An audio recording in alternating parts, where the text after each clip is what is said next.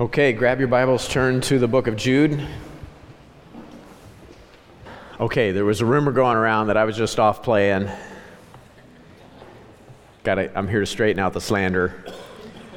2 weeks ago, I was in Boston with Mike and Meredith and the team there, and that was a good, profitable time. And then last week, I was at Living Faith Lee Summit. Every year in the fall, early fall, Dan has me come out to the church there. And so, praise the Lord. We'll have to get Pastor Dan out one of these times. But this morning we're gonna keep going in the book of Jude, and so let's pray. Father, we come to you today in Jesus' name, and Lord, we want to ask that, Lord, we not just be hearers of your word. We don't want to just give mental assent and agree with its truth only. We want to receive it. We want to apply it.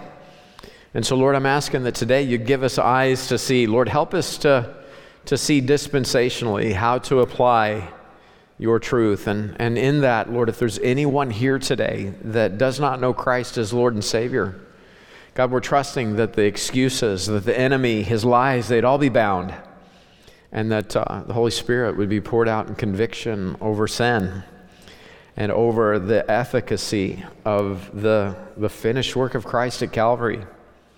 And for believers, Lord, that are just going through the motions, really effectively living like frauds, Lord. They have a form, they're playing, but there's no reality. Lord, I pray that today would be a day of repentance and rededication of their lives to be a part of a soul-winning, disciple-making, equipping ministry that will have fruit at the judgment seat. Lord, I'm asking that you would do what only you can do. Have your way with us as your people for your glory. We ask in Christ's name. Amen. Okay, in the book of Jude, what we're seeing is, how to deal with apostates, and that's kind of how Jude wraps the letter up.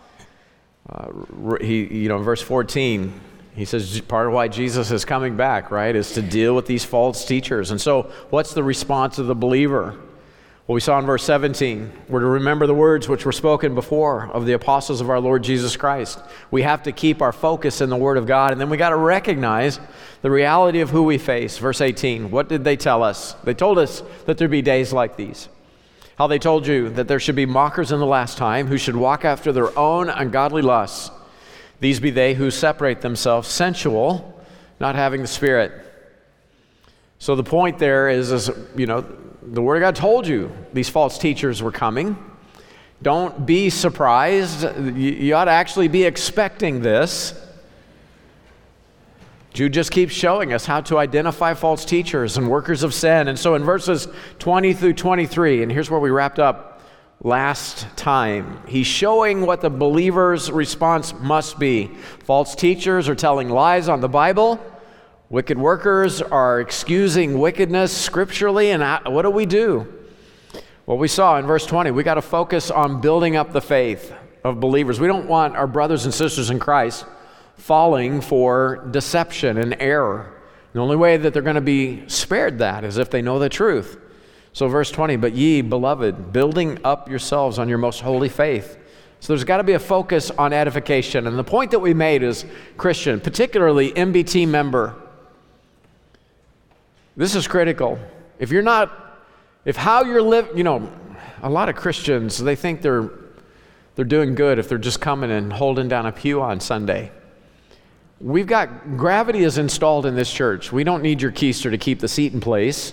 We need keisters in motion, winning souls, if what you're doing as a believer isn't helping us in some way, to the effect of winning souls, making disciples, and equipping people so that they'll be rejoicing at the judgment seat, then brother, sister, if you're not helping us to build up this church in the faith, you're outside the will of God, and I pray you see that. And then verse 20, it finishes with our need to respond in prayer, praying in the Holy Ghost. And the point that we saw there is that the Spirit of God uses the Word of God to instruct our prayers. You're not going to pray right if you don't have the prayer manual, right? It's the Word of God that shows us how we're to call out to the Lord in prayer. And so you can get all those messages on our sermon finder at mbtkc.org. All right, verse 21. This is where we pick up this morning. The third thing, we got to know that God loves us. Verse 21 says, keep yourselves in the love of God. Keep yourselves in the love of God. Okay, so we got to clear off some space here this morning. The way that this is phrased, keep yourself in the love of God, it's critical then that we see, get this down in your notes, the transitional nature of the book of Jude. Anytime you're in the general epistles, anytime you're in the books from Hebrews to Revelation, you must remember that those books have a dual application. Yes, there's a historical application to the early church. This also was a transitional time. You're going from the Old Testament economy of the law into the church age. Well, in the early days, after Christ's burial and resurrection, nobody understands the concept of the bride of Christ. Nobody understands the idea of the Gentile, no Jew, no Gentile, the middle wall of partition. Like none of these truths that God revealed to us through the Apostle Paul, they're not on the board yet. And so there's a transition from an Old Testament economy of the law into what we now know as the age of grace.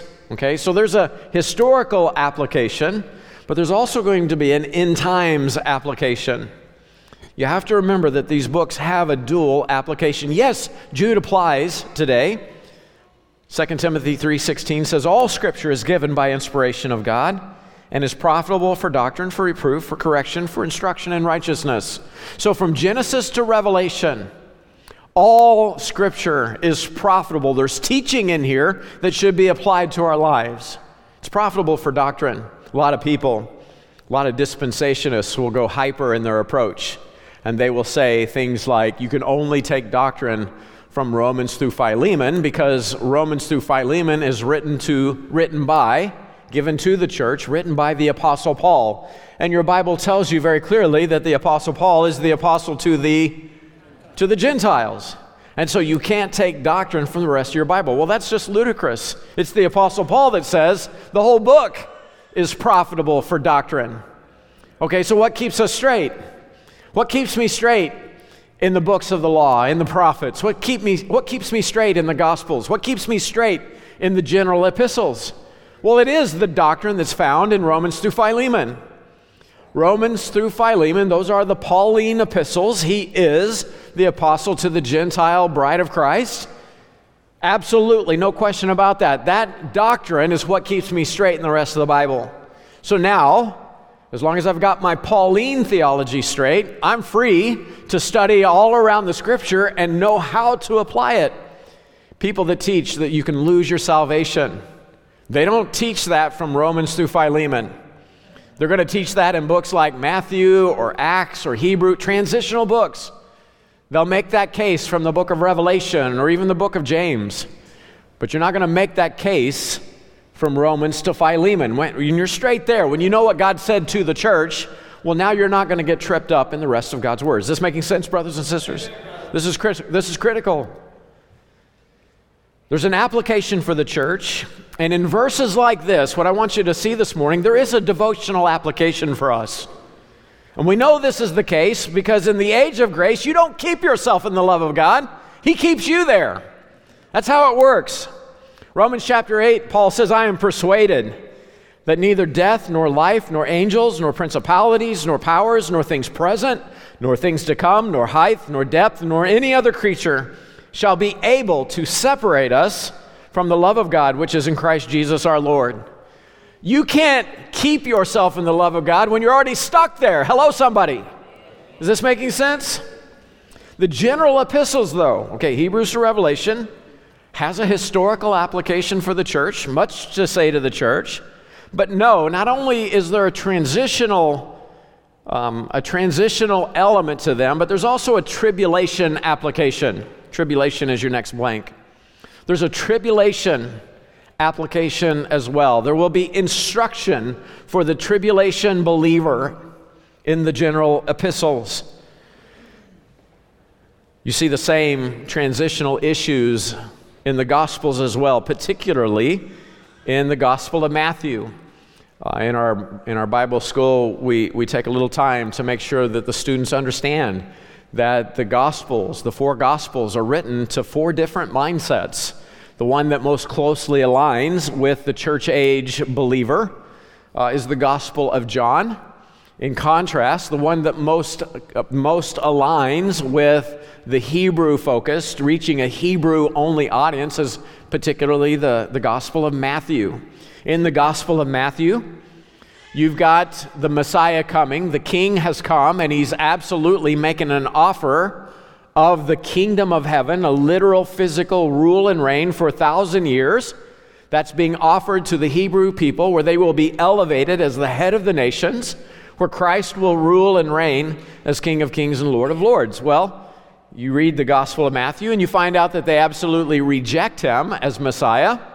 This is why Matthew reads the way that it does. In the beginning, he gives the terms of the kingdom at the Sermon on the Mount.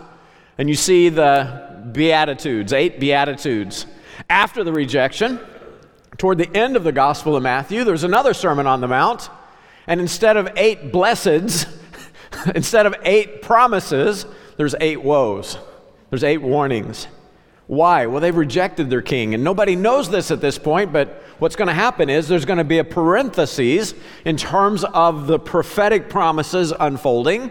There's going to be a time of the church age, and that is revealed through the Pauline epistles, right? It's revealed to all of the apostles, all of the prophets, but it's the Apostle Paul that God uses to codify it. So here in Matthew chapter 10, you see this transitional application.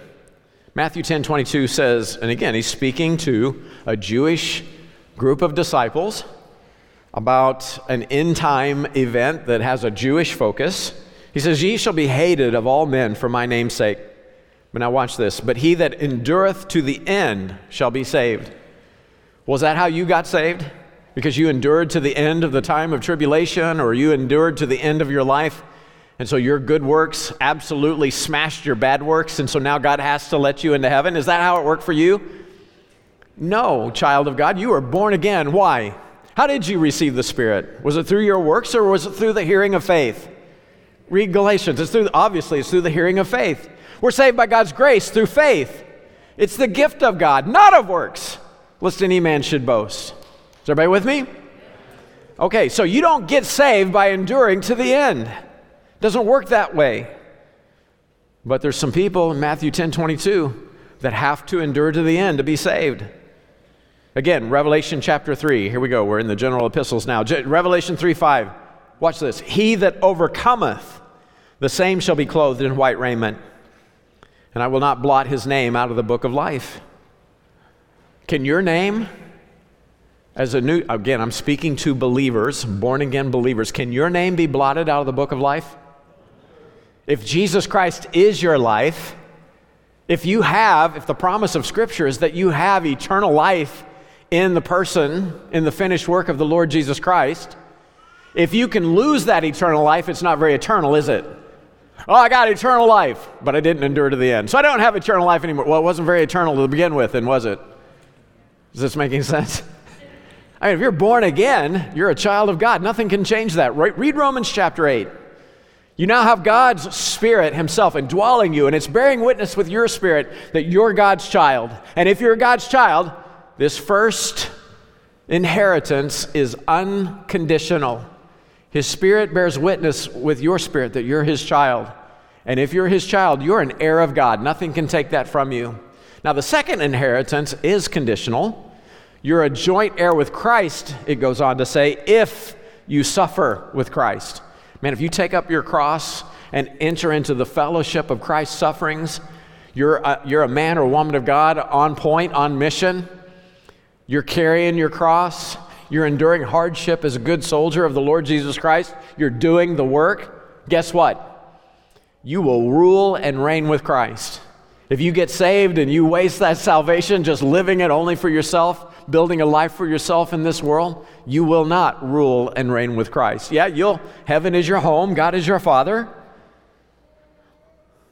but you won't rule and reign with him. But your salvation in the age of grace, that's unconditional once you've received the Lord Jesus Christ. Here's another one, Revelation chapter 2, verse 7. "He that hath an ear, let him hear what the Spirit saith unto the churches. To him that overcometh will I give to eat of the tree of life. Okay, for me, if I'm going to live for eternity because I'm saved, how's that going to take place? Do I have to eat the fruit of the tree of life? I've mentioned this from time to time. Can we just set an appointment? Again, I'm just speaking to save people. Let's just set an appointment. Let's say 10,000 years from now. Let's all get it down in our day planner. Let's go on vacation together. We'll go to Alpha Centauri and hang out on the beach, someplace like that. Well, how am I going to get there? How am I going to last for 10,000 years? How am I going to last for 100,000? How am I going to last for 1 trillion years? Am I going to have to eat of the fruit of the tree of life? Now, I'm not saying that God's going to hold out on me and not let me taste it, but do I have to have it for eternal life? No, Christ is my life. He's already the Alpha and the Omega. He's the beginning and the end. I don't need the tree of life. I've already got it. It's living in me. His name is Jesus. But he that overcometh, there's somebody in Revelation chapter 2 that has to overcome in order to eat of the tree of life. So why does the tribulation saint have to overcome to be saved? Keep a finger here in Jude and turn to Matthew chapter 24. Here it is. Matthew chapter 24. Matthew 24 verse 1 says, Jesus went out and departed from the temple, and his disciples came to him for to show him the buildings of the temple. And Jesus said unto them, See ye not all these things? Verily I say unto you, there shall not be left here one stone upon another that shall not be thrown down. Come with us. Put it on your bucket list, all right? Save up some cash. Come with us to Israel, and we'll look at these stones on the Temple Mount. These are some big rocks, especially the lower you go. I mean, these are massive foundation stones. And Jesus is like, look at all this. Not one will be left on another. Incredible. There's going to be great catastrophe that's going to hit that city. And as he sat upon the Mount of Olives, the disciples came unto him privately saying, now watch this, because this sets the stage for the entire chapter. Here's the question. Tell us, when shall these things be? And what shall be the sign of thy coming and of the end of the world?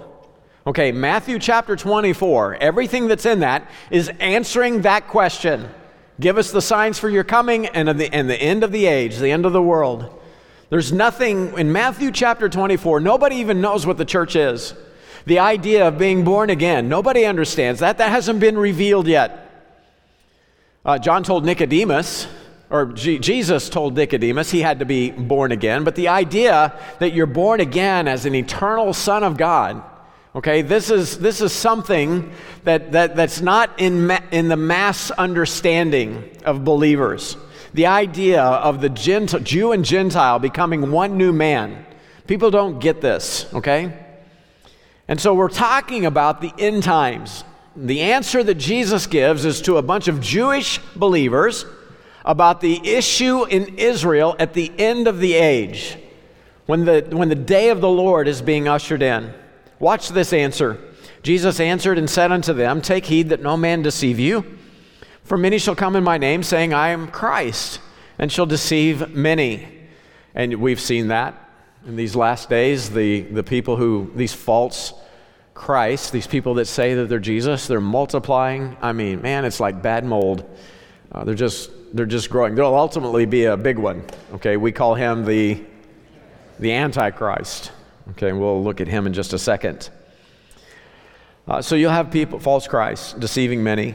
Verse 6, and ye shall hear of wars and rumors of wars. See that ye be not troubled. Man, Israel, they're nervous all around them. I mean, they are the last democracy in the Middle East, and all around them, I mean, everybody wants that land, and look at what's going on in the world. Are we not seeing the multiplication of war?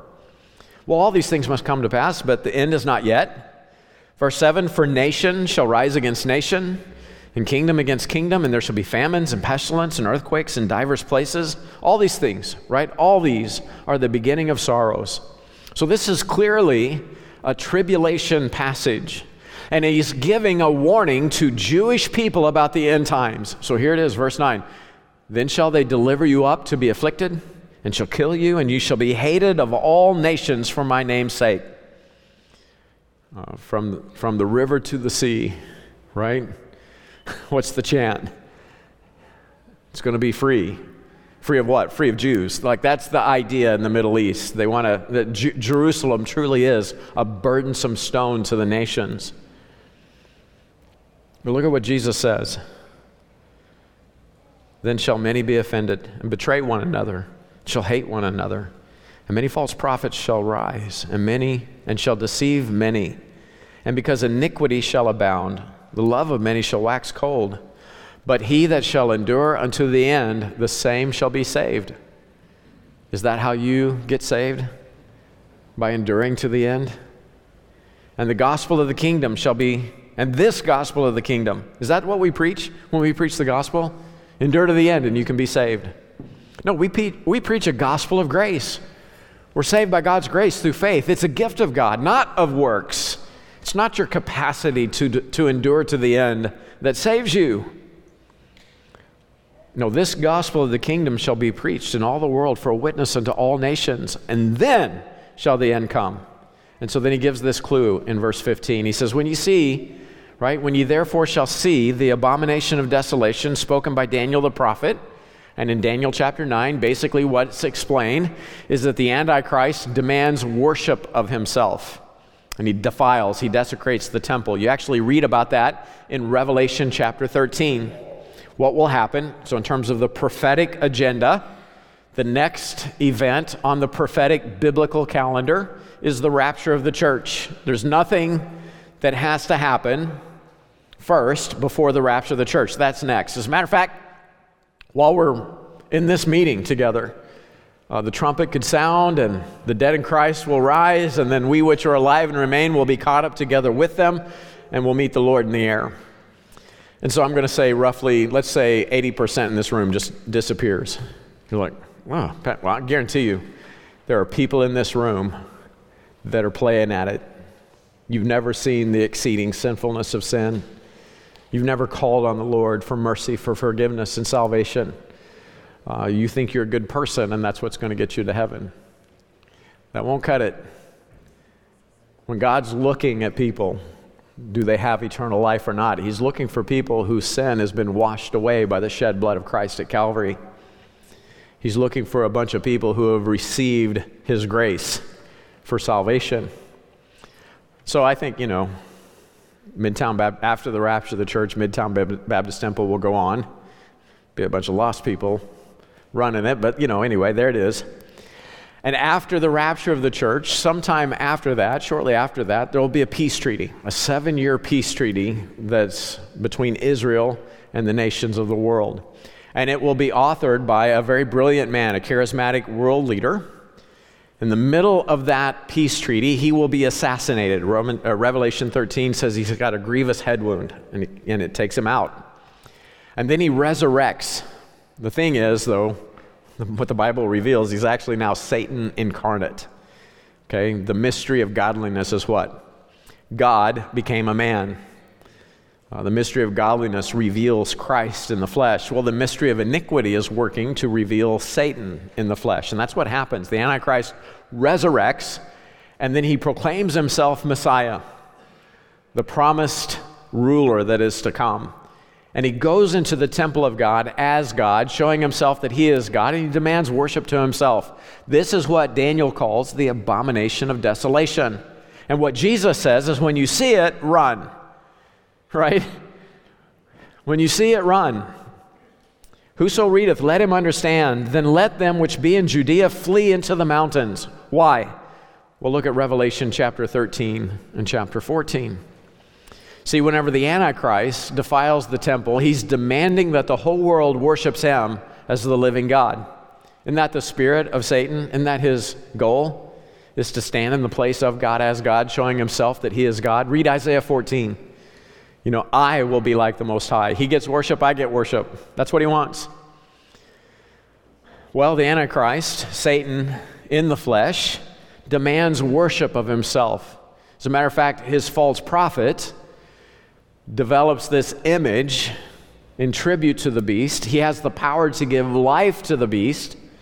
So some unholy demonic mashup of Chat GPT and some demon from the pit and then 5G, 6G, that's what you got to have to keep tabs on the entire planet. And now you've got an image that can force everyone to worship. Look at this. He had power, Revelation 13:15, to give light unto the image of the beast, that the image of the beast should, look at this, look at the wording. It's to give life to this image, that the image of the beast should both speak and cause as many as would not worship the image of the beast should be killed. And he causeth all, both small and great, rich and poor, free and bond, to receive a mark in their right hand or in their foreheads, and that no man might buy or sell, save that he had a mark, or the name of the beast, or the number of his name. Here is wisdom. Let him that hath understanding count the number of the beast, for it is the number of a man, and his number is 666. Man, isn't it interesting that it's like the globalists today, the world leaders of today, it's almost like they read Revelation chapter 13 and said, that is a great plan. Let's do that. They want to do away with cash. They don't want to have hard currency. They want it to be a digital currency that they can turn on or off. You're going to get with the program, or you can't buy your Cheez-Its. Like, that's where it's heading. You can't buy or sell unless you're in the program. That's the goal. They're working very hard to implement this strategy. And Jesus called it, gave the data to the Apostle John 2,000 years ago. Okay, so what happens to the people that take that mark? We'll look at Revelation chapter 14. Verse 9 says that the third angel followed him, saying with a loud voice, if any man worship the beast in his image and receive his mark in his forehead or in his hand, the same shall drink of the wine of the wrath of God, which is poured out without mixture into the cup of his indignation. And he shall be tormented with fire and brimstone in the presence of the holy angels and in the presence of the Lamb. And the smoke of their torment ascendeth up forever and ever. And they have no rest day or night, who worship the beast in his image, and whosoever receiveth the mark of his name. See, the people that take the mark of the beast in these end times events, they don't endure to the end. They give in. They don't endure to the end. They took the Antichrist mark, they worshiped him, and so as a result, they're not saved. Do not pass, go straight to hell. That's what happens. There's no hope for them. Here's one more. Look at Revelation 21, verse 7. Jesus says, he that overcometh shall inherit all things, and I will be his God, and he shall be my son. Is that how you got saved? By overcoming? Is that how you inherit? No. We're saved by God's grace through faith. That mark of the beast thing for a New Testament, born-again child of God, you don't even get a chance at it. God takes you out. You're off the stage long before it ever is implemented. You couldn't take the mark of the beast if you wanted to. Is this making sense? But during those events, there will be believers who will cave under the pressure. There will be believers who profess, I'm going to do it Jesus' way. I'm a Bible believer. And the pressure's too great. They take the mark. They worship a false god. They don't endure to the end, and they go to hell. See, over and over, the admonition to the tribulation saint is to do self-examination. In other words, God is saying over and over again, check yourself before you wreck yourself. That's what he's saying. Because you can destroy yourself. Take the mark of the beast and be cut off from God forever. That's the warning.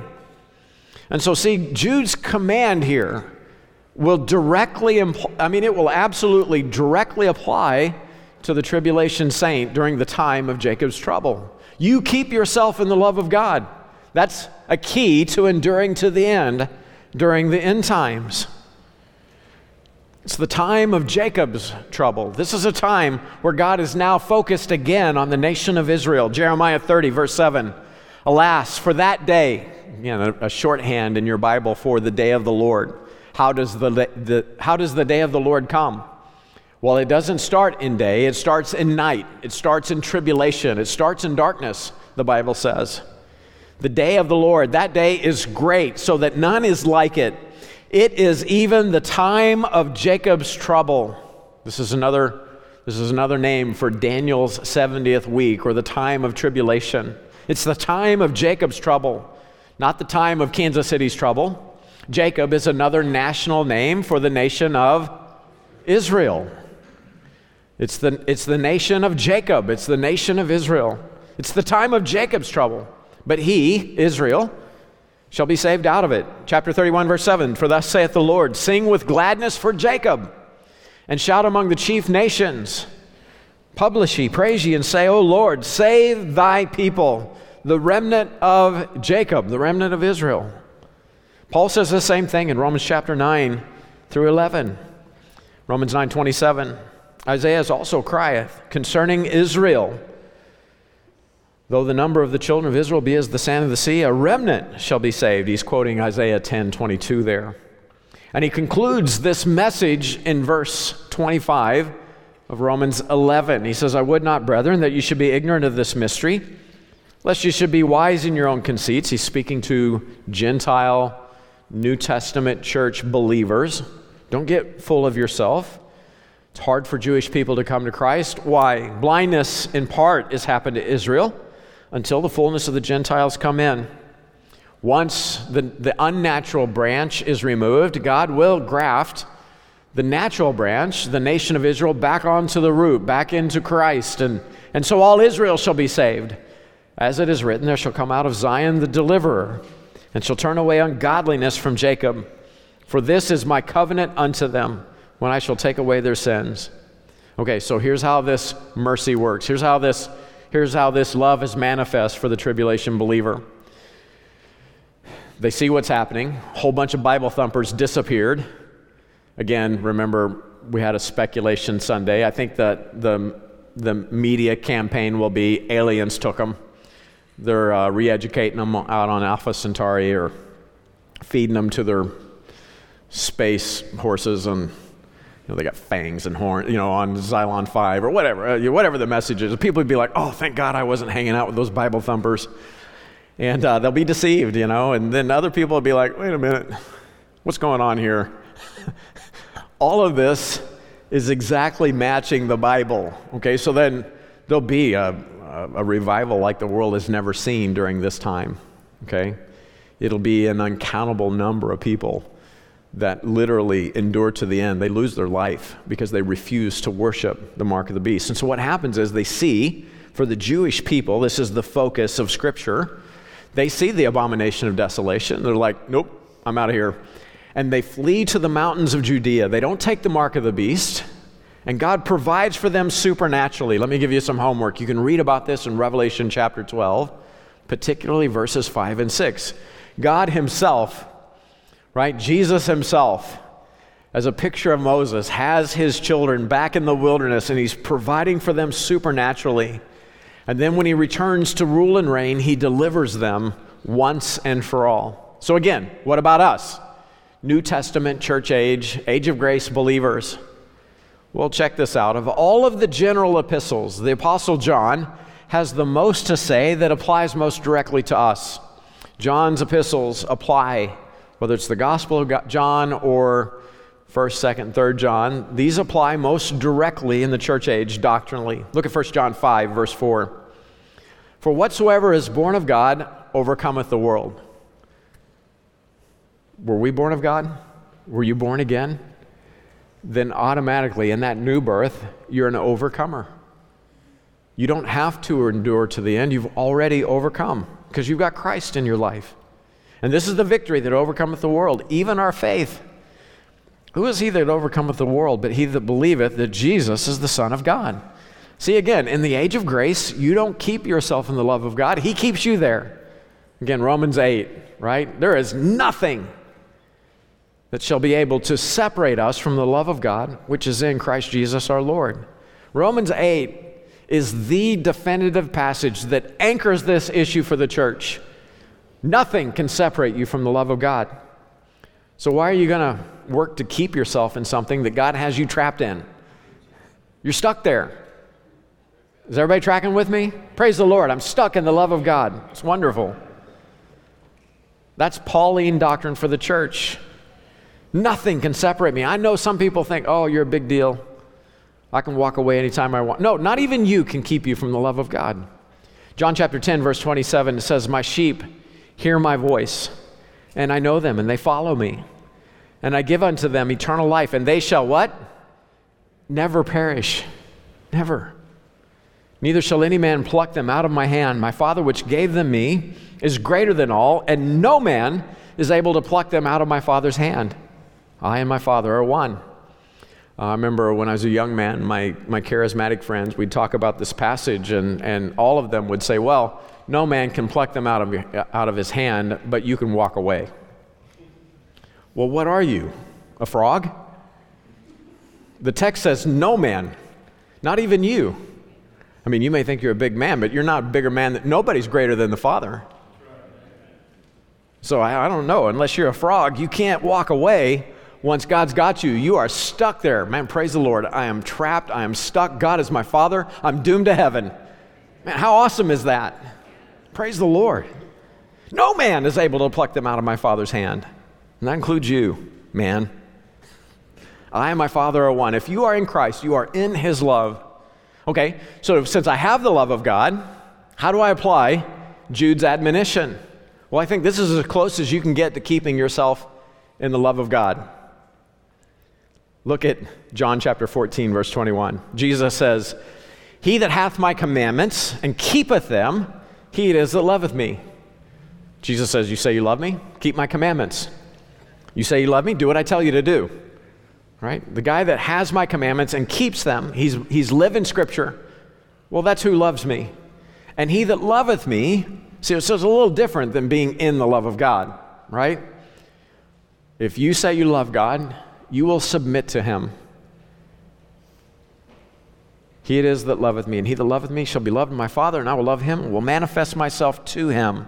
So what I need to do as a believer in what? Believer in the Word, right? I need to keep His Word. I need to abide in His Word. Well, what does that look like? Jesus said, abide in me and I in you. As a branch cannot bear fruit of itself except it abide in the vine. No cut-off branch ever bore and produced fruit. No more can ye except ye abide in me. So the key to all of this, it's right in the beginning of the Gospel of John. In the beginning was the Word. The Word was God. The Word was manifest in the flesh. And all that received Him, to them God gave the power to be called His children, His sons. Okay, so if I'm going to abide in Christ, I'm going to abide in His Word. That's the closest you can get as a New Testament believer to keeping yourself in the love of God. Nothing can separate the church age believer from the love of God. But if you reject God's Word, you'll end up in bitterness or defilement. And you won't enjoy the love of God, will you? Because you'll be grieving the Holy Spirit. You'll be under conviction. God's a good Father. He's very happy to turn you over His celestial knee and straighten you out, right? I mean, no chastening is pleasant. That's as close to cut off as the believer can get. All right, now here's another transitional phrase. We're seeing these key words, these key commands. We're to be building, we're to be keeping, now we're to be looking. And this is another transitional application phrase. And we want to keep our focus on the end. And what we're going to see is for us as Christians in the church age, the focus for us must always be the judgment seat of Christ. But look at how this is worded in verse 21. Looking for the mercy of our Lord Jesus Christ unto eternal life. Okay, so we're looking for God's mercy for salvation? Well, we're already believers. We already have it. How does the age of grace believer find something that they've already found? Right? I mean, how does salvation work for us? Ephesians 2, verse 4 says, but God who is rich in mercy, well, what does that look like? How is His rich mercy manifest? For His great love wherewith He hath loved us. Okay, what does that look like? Well, we were His enemies, verse 5. While we were dead in sins, He's made us alive. He's quickened us together with Christ. By grace are ye saved, and raised up together, and made us sit together in heavenly places in Christ Jesus, that in the ages to come He might show the exceeding riches of His grace in His kindness toward us through Christ Jesus. For by grace are ye saved through faith, and that not of yourselves, it's the gift of God, not of works, lest any man should boast. As humanity multiplies in eternity future, we will stand as a trophy of God's grace. See these guys over here? Christ's bride, you see those people? They were all my enemies. And I just gave them an offer, a free gift of salvation. And these people all took me up on it. We received the mercy of God for salvation how? By God's grace through faith. It's the gift of God, not of works, lest any man should boast. Amen? So how are we looking for mercy when we've already found it? Okay. We have God's mercy. Okay, here's how I think that this can apply today. We're not looking for mercy to eternal life, but we should be looking for mercy. And I think the key is here in the Pauline epistles. Look at 2 Timothy 1:16. Paul's prayer is, the Lord give mercy unto the house of Onesiphorus. What? For salvation unto eternal life? See, the transitional believer, the tribulation saint, is going to be looking for mercy to eternal life, God's mercy unto eternal life. And what he'll do is endure to the end to be saved. That's how he'll find it. For the believer, they've already got mercy for salvation, but what we need is mercy for service. The Lord give mercy unto the house of Onesiphorus. Why? Well, because he lived right. He oft refreshed me and was not ashamed of my chain. He entered into the fellowship of Christ's sufferings with me. So here, God's mercy for the believer is not related anymore to eternal life. We already have that. Well, what's it related to then? It was related to Onesiphorus' service, wasn't it? It was related to his Christian service. Does everybody see that? May the Lord grant mercy to him, to his house. Why? Because he entered into the fellowship with me. See, when we as believers, we keep ourselves in the love of God, there's a self-examination that takes place. There's an inward focus. Are we living out the Word of God? But also looking for the mercy of God keeps an outward focus related to our future. Let me say it this way. A focus on the return of Christ and the coming judgment seat of Christ keeps everyone properly living so that we might be positioned to receive mercy at the judgment seat of Christ. I want to receive reward. I want to be rejoicing at the judgment seat. And so what do I need? I need God's mercy over my life so that I'll be fruitful. I need God's mercy over my life so that I don't waste it living it on myself. I need God's mercy over my life because I've entered into the fellowship of his sufferings. And so now I get to rule and reign with him in his kingdom. Is this making sense? Man, that second inheritance is conditional. Your first one is unconditional. If you're saved, you're born again, you're a child of God, you're an heir of God, you've got a house in his home forever. Talk about lifestyles of the rich and famous. That's us, man. That's the rich people of this world trying to play us, pretend to be us. In my Father's house are many mansions. He's going to prepare a place for us. So everybody gets that's born again. But only those that suffer with Christ will reign with him. Check out 2 Corinthians 5:10. We must all appear before the judgment seat of Christ, that everyone may receive the things done in his body according to that he hath done, whether it be good or bad. 1 Corinthians 3 says it this way. Every man's work shall be made manifest for the day. What day? The day of the judgment seat of Christ. The day shall declare it, because it shall be revealed by fire. And the fire shall try every man's work of what sort it is. If you live for yourself, building just a life for yourself in this world, you will suffer loss. If any man's work abide, which he hath built thereupon, if you're building on the foundation of Christ properly, the text says you shall receive a reward, right? But if you just built for yourself, for your temporal life, your temporal enjoyment, if any man's work shall be burned, he shall suffer loss. But he himself shall be saved, yet so as by fire. This is why we make the joke, some people get into heaven smelling like hell. There's no reward. There's no glory to God. God saved you, and then you ended up just wasting that, living it for yourself. God's called you to matter. So many Christians today. Man, my prayer is that every member of Midtown Baptist Temple will have rejoicing at the judgment seat of Christ. Why? Because what you did mattered. You helped in a local church setting to win souls, to make disciples, to train people to see ministry multiply all over the world. And you did that from everything from changing diapers in the nursery to watching cars in the parking lot, cleaning the building. You did that with your service. You got trained, you got equipped in the Word of God to know how to use it in the lives of people. My prayer is that every member of MBT will have some point of praise, of rejoicing, because they see how God used them to matter for eternity. Now there's people that are worshiping Christ as King of Kings and Lord of Lords because God used us. So many Christians today, they're depressed. Man, thank God for depression. It's like the dashboard light. When that trouble light comes on your dashboard, what's it telling you? Something's really wrong. You need to go get this checked out. You may need some service. And if you ignore that, you may end up with a blown up engine on the side of the road. Right? That's an alert. That's a warning. Thank God for depression. So many Christians today are depressed. Why? Because you're trying to live like a lost person.